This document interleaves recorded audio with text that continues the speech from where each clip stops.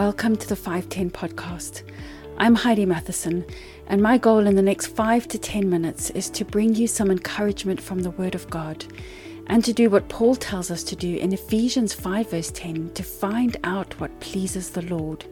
Together, let's strengthen our faith through the Word of God.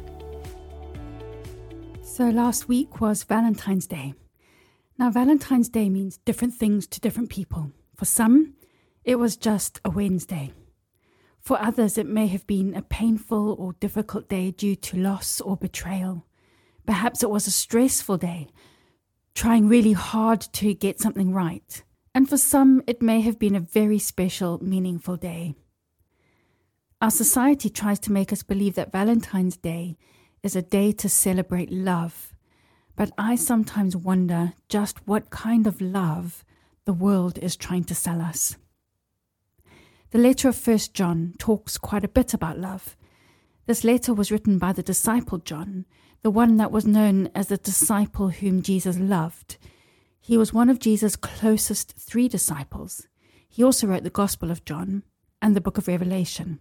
I think he's an important person to listen to. I think he knows what he's talking about. And the type of love that John talks about in his letter is very different to the love that is sold in the world today. The love that John talks about is so much more than romantic love or lust. It is so much deeper, so much richer and more meaningful than this love that is supposedly celebrated on Valentine's Day. So what is the love that John talks about? In 1 John chapter 3 verse 16, he says, "This is how we know what love is. Jesus Christ laid down his life for us, and we ought to lay down our lives for our brothers and sisters." Now, how does that definition of love compare to the fluffy pink and red heart type of love that we see all around us in February?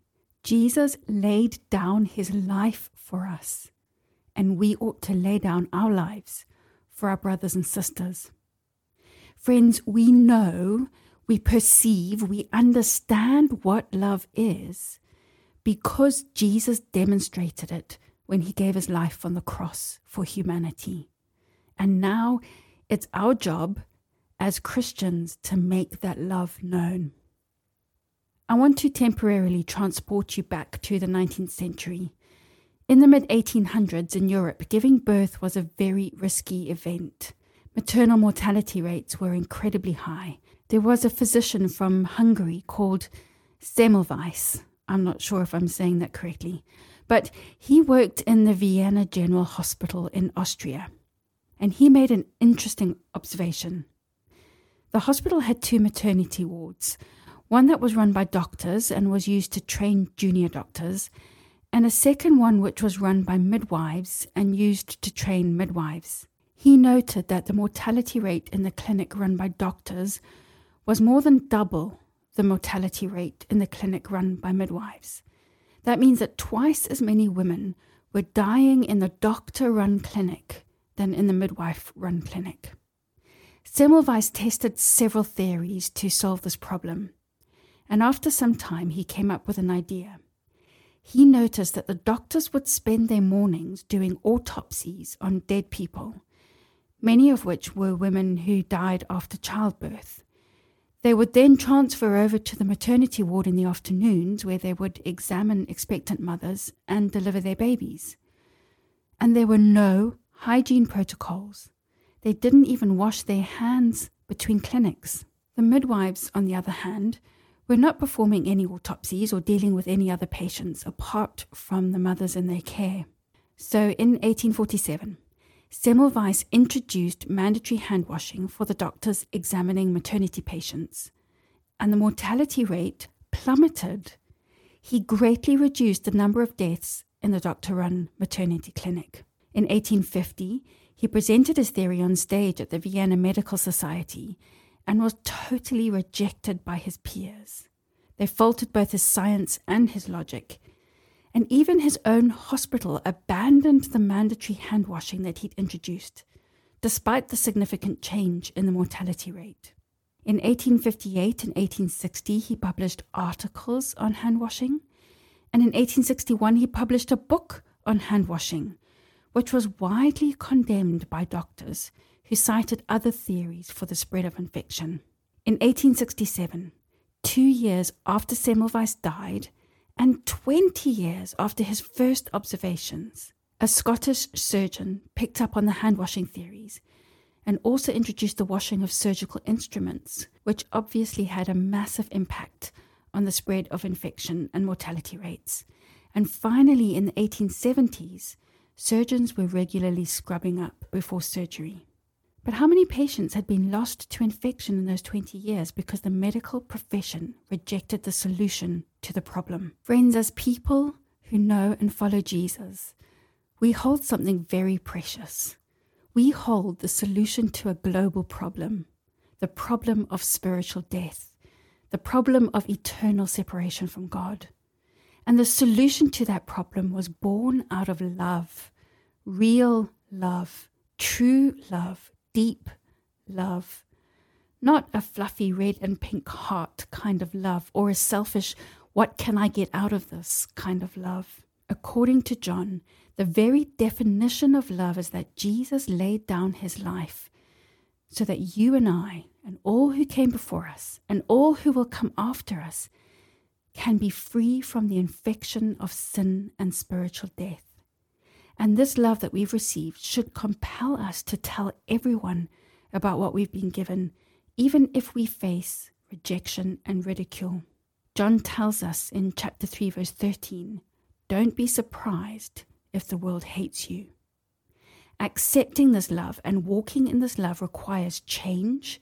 It requires effort, and not everybody wants to put in the effort or make the changes. It's easier to ignore, reject, and to ridicule the people encouraging us to make the changes. Let's read some more. 1 John 3, verse 11. For this is the message that you heard from the beginning, that we should love one another. Verse 14. We know that we've passed from death to life because we love the brethren, or one another.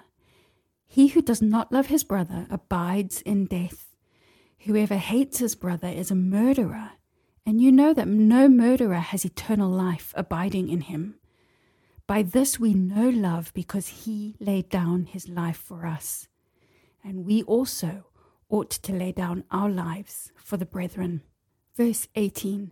My little children, let us not love in word or in tongue, but in deed and in truth.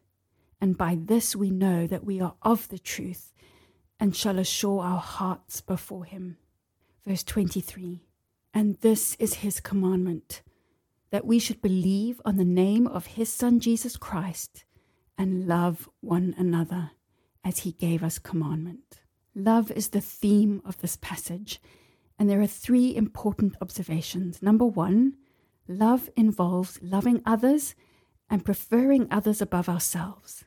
It was this exact selfless attitude that led Jesus to the cross. Number 2, love involves obeying God, obeying his word, walking as Jesus walked and living life God's way. And number 3, love involves actions, and actions are more important than words.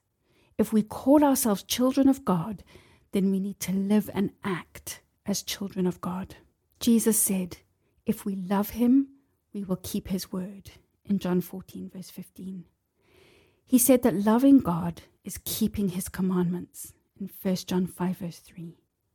Jesus also said, love the Lord your God with all your heart, all your soul, and all your mind, and love your neighbor as yourself, in Matthew 22:37. Friends, love should be the motivation behind all that we do as Christians, even if we face rejection and ridicule. I'm not talking about the lustful, selfish, what can I get out of this kind of love that society esteems. I'm not talking about the love that says, do what you want, live as you please, whatever makes you happy. I'm not talking about the kind of love that says, I'll love you until I feel something different. I'm talking about the kind of love that Jesus demonstrated when he gave his life on the cross. The kind of love that steers us away from sin and steers us towards the Father. The kind of love that compels us to walk as Jesus walked and share his love with the world. There is so much more to love than the world's kind of love. If you want to look at this topic more deeply, then I encourage you to listen to episodes 14 and 15 of the first season of the 510 podcast called Defining Love. Thanks for listening to the 510 podcast. I really hope you were encouraged today.